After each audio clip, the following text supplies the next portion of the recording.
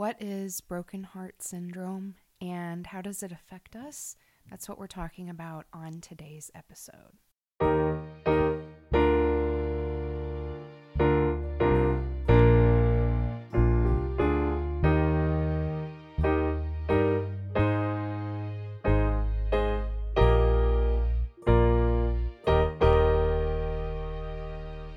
Welcome back to Heart in a Drawer, the podcast for adult children of divorce. I am your host, Sarah Geringer, and I'm glad to be back with you for a short episode during this holiday season.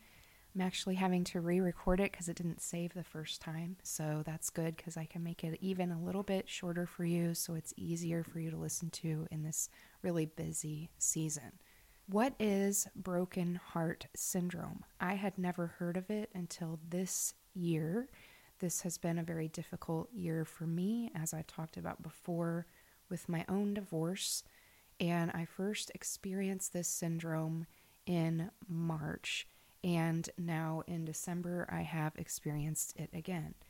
And for me to explain it to you, since it can be a medical condition, I'm just going to read straight from the article I found on the Mayo Clinic website.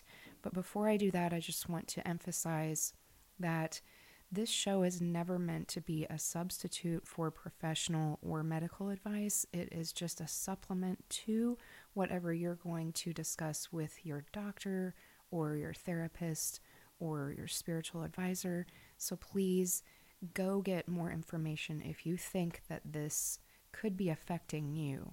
Okay, I'm going to read directly from this article. It will be linked in the show notes.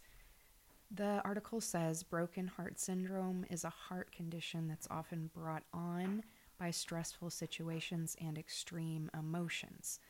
The condition also can be triggered by a serious physical illness or surgery. Broken heart syndrome is often a temporary condition, but some people may continue to feel unwell after the heart is healed.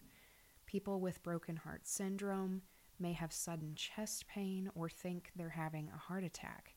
Broken heart syndrome affects just part of the heart. It briefly interrupts the way the heart pumps blood. The rest of the heart continues to work as usual. Sometimes the heart contracts more forcefully. It says that symptoms of broken heart syndrome can mimic a heart attack. Symptoms may include chest pain or shortness of breath. It also says any persistent chest pain could be due to a heart attack, so call 911 or emergency services if you have new or unexplained chest pain. And I definitely want to say that that might be necessary for you. It was not necessary for me. So this is what it says about the causes. The exact cause of broken heart syndrome is unclear. It's thought that a surge of stress hormones such as adrenaline might temporarily damage the hearts of some people. How these hormones might hurt the heart or whether something else is responsible isn't completely clear. A temporary squeezing of the large or small arteries of the heart may play a role. People who have broken heart syndrome also may have a change in the structure of the heart muscle. So that being said, that's just a portion of the article. So if you have this syndrome, it would probably be good to go get checked out by a doctor. And I didn't need that. I'm just going to tell you my story so that you just have someone else's story to think about if you might be struggling with this problem. So the best way I can explain how this felt to me is to compare it to another pain that probably most of us have experienced. You know when you are running and you're not breathing correctly and you get a stitch in your side and it's just a sharp pain because your diaphragm muscles have not been working right, so they tense up until you can breathe properly again, and then it goes away in about 5 or 10 minutes. That's what I felt, that same tight, acute, uncomfortable pain, but I felt it right in the middle of my chest over my heart. And the difference was it didn't go away within 10 minutes or so. So, first time that I experienced this was back in March. This was when the divorce papers were being presented to the judge. And I was not present in court, but the day that that happened, I felt that pain in the middle of my chest, and it took several days for it to go away. The second time that I felt it was just this past week, and I had been sick with the flu, but this pain settled in my chest, and this is after I was feeling kind of better from the flu symptoms, and I was just kind of puzzled a little bit, but I paid attention to it, and then I realized that it was because of one of these silent anniversaries of trauma that occurred last year when basically the emotional affair was beginning that ended my marriage, and I didn't know that at the time, but now I know it.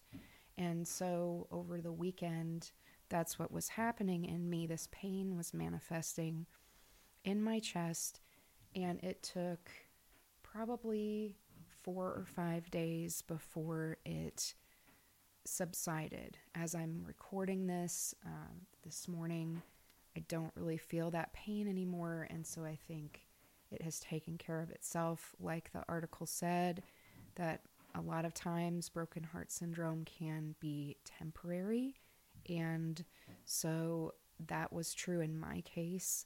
I never brought it up to my doctor or even my counselor. I think it was just a temporary feeling related to the strong emotional pain in both situations.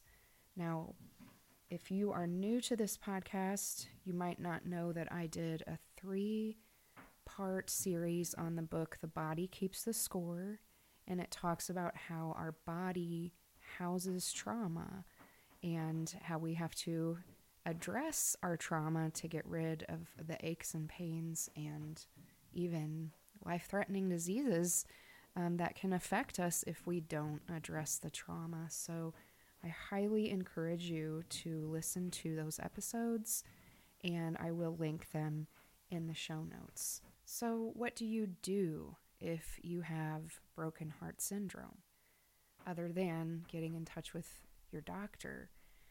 Well, I have learned in these 2 instances that it's related to grief.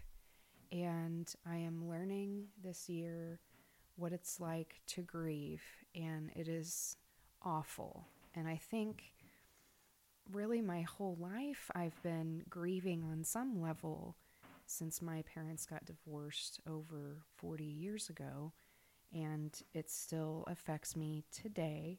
But I think that this year, all of the grieving has come to the forefront, and I'm starting to learn actually how to do it and not get stuck in it and not keep repeating the same things. And so part of this grief process is realizing that it just takes time, and it just is not going to feel good, and you have to kind of sit in it. And I really don't like that. But allowing myself to just feel sad and not cover it over with busyness or other activities, just being sad and admitting that what happened was really hard and really painful, and it really hurt and it broke my heart. And I think you might be experiencing this sometime over the losses in your life, or it's possible that this could happen as you're processing past pain about the trauma that occurred closer to the actual divorce, maybe when you were a child. So it doesn't have to pop up in terms of the pain that you're experiencing right now. Like, for example, when I felt it in March, that was pain related to real-time events. But this pain in December was trauma stored in my body for over a year that really hadn't been completely addressed. So it can pop up again. And I don't think it's something to be fearful about. I think it's something that we need to be proactive about. So I'll just tell you what I ended up doing this last week. It was very hard because the flu waylaid my plans. And so I realized in terms of having a week of nothing, how much my social interaction face to face with people at church, with the people that I minister to in my Stephen ministry, and also I have a mentoring relationship. I really missed that. And it taught me that I really have to be proactive about reaching out for help from other people. And sometimes that's only possible with a phone call or FaceTime, but we have to be proactive about filling us up with community and picking people who will let us be real with our pain. I can't tell you how many dumb things people have said to me this year that did not help. But the people that have helped me the most are the ones who have endured the same kind of trauma that I have. And that has been the most helpful to me, to just have somebody who will listen and affirm and then gently give suggestions that will help me move one step ahead. And that has been the most helpful to me. Another thing is just practicing good self-care. So not just rest, not just sleeping, but doing things that are going to fill me back up. And I am such a high achiever, and I really have just so much on my plate as a single parent. But the last week, again, being sick, but also coming off of that, just taught me that I need to sit down in the evenings and just watch TV and kind of veg out and spend some quality time with my kids. And that's just as important and good and valid as getting stuff done. So just slowing down and pouring back into myself with pleasing activities was what I needed to get rid of this pain in my chest. And of course, another thing is connecting with God over the issue, because I believe that the Holy Spirit uses that physical pain to draw us closer to Himself and help us to work out whatever's going on in us. And I journaled about this and I prayed about it, and God gave me some clarity on it. And I thought about the verses where He says, "A bruised reed I will not break." And another verse that says, "The Lord is close to the brokenhearted and He binds up their wounds." So I knew He was going to heal me. He was going to heal that broken heart inside of me if I just was honest with Him about how much it hurt, how much it still hurts, because the betrayal is still in my face. And I was just crying out to Him about what I can see, what I can literally see when I leave my driveway, the kind of trauma that's still occurring. And it's so hard. It's so hard at Christmas time when families are supposed to be together. And I know that the holidays can be so hard for us as adult children of divorce.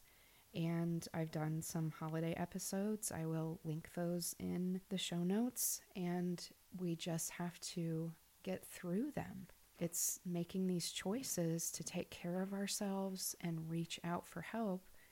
I've already told you I've got my standing appointments with my counselor, and that's going to help me, but that's only 1 hour a month. So I have to do these other things to take care of myself in between my sessions with my counselor. So I'm hoping that my podcast episodes will be a kind of help for you if you are struggling in this holiday season, and they will just be affirmation of the kind of hurts, the unique hurts that we experience as adult children of divorce. So I'm going to end this episode with a prayer, and I just I want you to know if you have anything specific you want me to pray about for you, you can go to my contact page that's linked in the show notes, and I would be honored to pray for you in this season. Let's pray. Father God, I praise you for the gift of grief. You give us grief as a channel for healing. And when our hearts are broken, you call us to come to you for healing. And you give us your strength and encouragement and comfort when we meet with you. And also you give us people to encourage us and lift us up when the burden is too heavy for us to carry. So Lord, I pray that if the one listening today has a broken heart, that they would go to you and get their wounds bound up and receive your healing balm, and that they would know that you are not going to break them, that you are going to be with them in this sorrow, and as they grieve their losses, then they can find healing and even peace in your presence. And I pray this in Jesus' name, amen. This will probably be the final episode of 2022. I'm going on vacation with my children, and I am looking forward to that. And I'm also looking forward to being back with you in the new year. So I have that page in the show notes that shows you all of the past episodes. You can catch up on those while you have your break with your family. And I pray God's blessings and peace on you in the close of this year.